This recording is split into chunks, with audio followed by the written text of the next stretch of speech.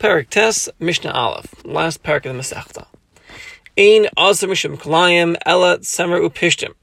So with regards to klei begadim, kalayim with clothing, the prohibition is only on tzemer upishtim, only on wool and linen, as the pasuk says, Lo silva shatnez tzemer upishtim yachtav. Do not wear shatnez, which is tzemer upishtim together, wool and linen together. It's tzemer upishtim davka, only wool and linen, not anything else. And the wool is wool of sheep and the wool of rams. And the Mishnah points this out because till now we learned, with regards to animals, the prohibition was any kind of animal. Even the Torah says, Shar v'chamor yachtav, the halacha applied to all animals. And with regards to vegetables, it was all vegetables. But clothing is different. Clothing is only tzemer pishtim, only wool and linen. Ve'einu mitame b'negaim el tzemer pishtim. With regards to tumas negaim, tumah that comes from a nega, from tzaras, the clothing items that become tamei are tzemer upishtim. As the pasuk says, "Va'beged ki yebo nega tzaras, be'beged tzemer, be'beged pishtim." The Mishnah says further, "Eina kohanim lovshim l'shamish b'Beis Hamikdash ela tzemer pishtim." The kohanim would only wear the Beis Hamikdash tzemer and pishtim. Kloimer shayi begadim pishtim. The clothing was from pishtim, from linen, or mitzemer, or from wool.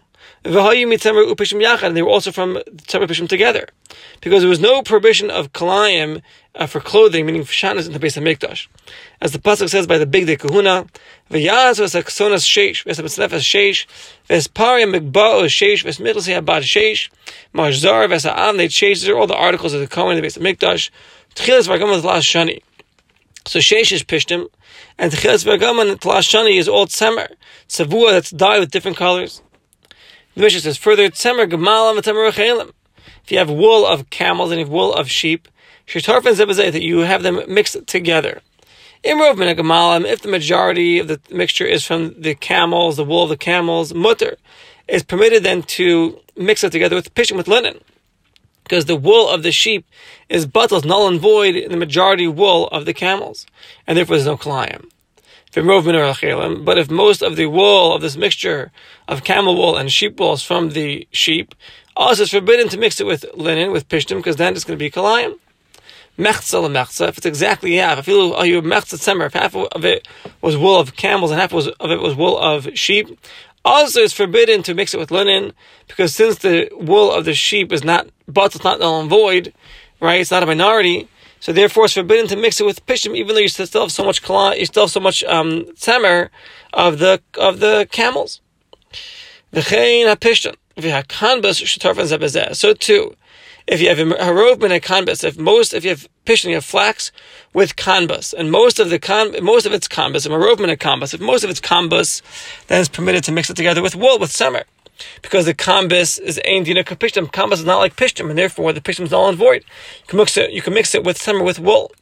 And we explained before, the kanbas is a certain kind of sprout that they would use it to make ropes and sacks and similar items. So that's a Mishnah Aleph. Mishnah Beis, Hashirayim. Shirayim is a mesh, is a kind of linen, halak, it's smooth. It looks like pishtim, it looks like real linen. Vaklach, klach is a min mesh type of linen, or type of silk. She'eino ke'ein hazav, it's like a gold color and it's soft. And v'sar ketemmer, it's here is like wool. Ein be'em mishum kalayim, there's no kalayim on these items, whether it be with tzemer or with pishtim, there's no kalayim. Or kshem tfurim, if they're woven one with the other, because they don't fall under this category. Avosum they maras ayin. However, on our big rabbinic level, it's forbidden to sew with these items, with wool, or asur midarbanan l'tfor yachad shirayim im tzemer o klach im pishtim. It's all forbidden on a rabbinic level. Afilu shirayim and klach, even the shirayim with the klach, because of maras ayin. Shahal v'shirayim, since the shirayim looks like pishtim and the klach looks like tzemer, people will say, look, he's doing kalayim. However, this Isser is not knowing, it was only knowing in their days. Because in those days, the meshi, lo hayamatzei b'neim, it wasn't really so common. They couldn't recognize the different types of meshi. But nowadays, the meshi is more common, the silk is more common, and everyone recognizes it. There's no prohibition to use any kind of meshi, any kind of silk, with wool or with linen. Hakarim v'aksasos. If you have pillows and blankets that are made from wool and linen, ein behem mishum kalayim, there's no problem of kalayim, and it's permitted to sit on them and even to lay on them, because the Torah only forbid derech levisha as you're wearing it as clothing, as it says, "Ubeged kalayim shatnez lo yala lech," do not put it upon you. but you can lay on top of it. That's not a problem. However, your flesh, your body cannot touch it.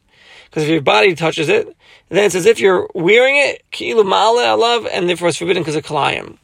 And the Yerushalmi explains that what are these words said? That when the pillows and blankets, they're not a status of kalayim, that's when they're empty. They're not filled with anything soft. And umunachim, and they're laying like on the floor. But if they're stuffed with stuffing, or even if they're empty, but they're resting on a bed, not on the floor, it's forbidden to sit on it or to lay on it, because the person, when he lays on it, it'll get caught in between his legs, and it'll be like he's wearing it.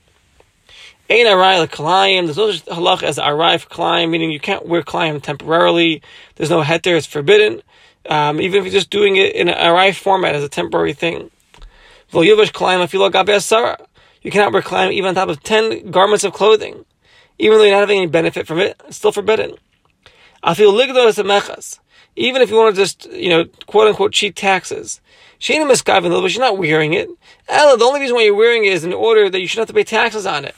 You don't pay taxes from clothing that you're wearing. Nevertheless, it's forbidden to put the clothing on yourself if it's kalayim. The Gemara explains that we're talking about a case where the moch is a tax collector. He's got no set amount. He just takes taxes, at his own will. Or a tax collector who just appointed himself. He's not appointed from the king. And he goes ahead and he's collecting taxes against the law. Therefore, there's no problem of, quote unquote, cheating taxes, because these guys are crooks anyways, the tax collectors. So therefore, the problem is going to be kalayim.